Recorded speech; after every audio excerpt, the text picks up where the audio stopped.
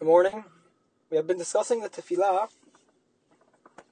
and the importance of how to pray and the idea of how to request things from God specifically. There's another element of the tefillah, which is the way we have to actually physically say the words.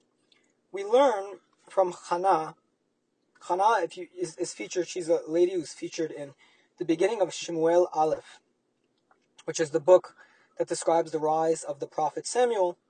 She is the mother of Shemuel, and her problem was that she couldn't have kids for a very long time. And she has one of the most famous prayers in all of Tanakh. I mean, it's really the basis for most of the tefillah, most of the prayer today. It comes from her tefillot, her specific prayers. And one of the things we learn from her is that she prayed, and the pasuk says that her lips would move, but her voice would not be heard. From here we learn that when a person prays, it has to be done in a whisper.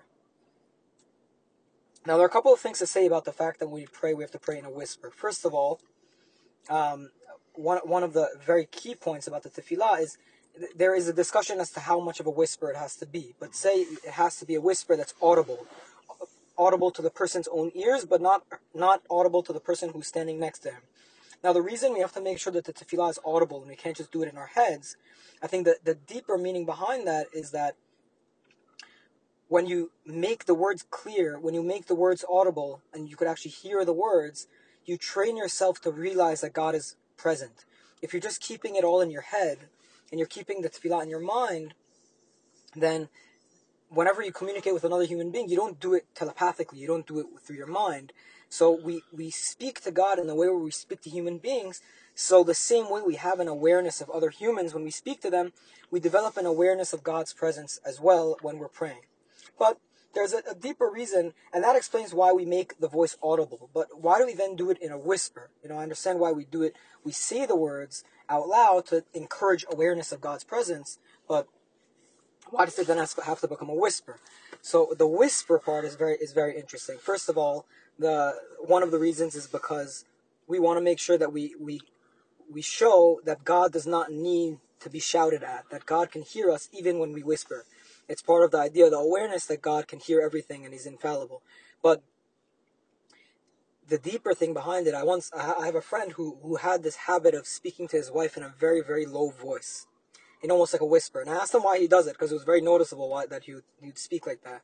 And he explained that the tone of voice that you use dictates the content of the conversation.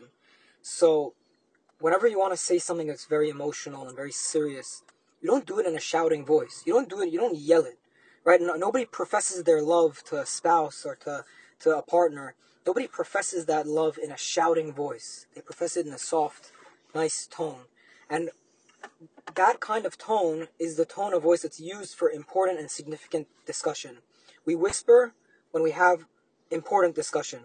And that's why our prayers to God are done in a whisper. It's to encourage us to really dig deep in our souls and to focus on what's really meaningful to us and what's important, and to convey and to communicate in that way as well. Baruch Adonai L'olam. Amen ve'amen.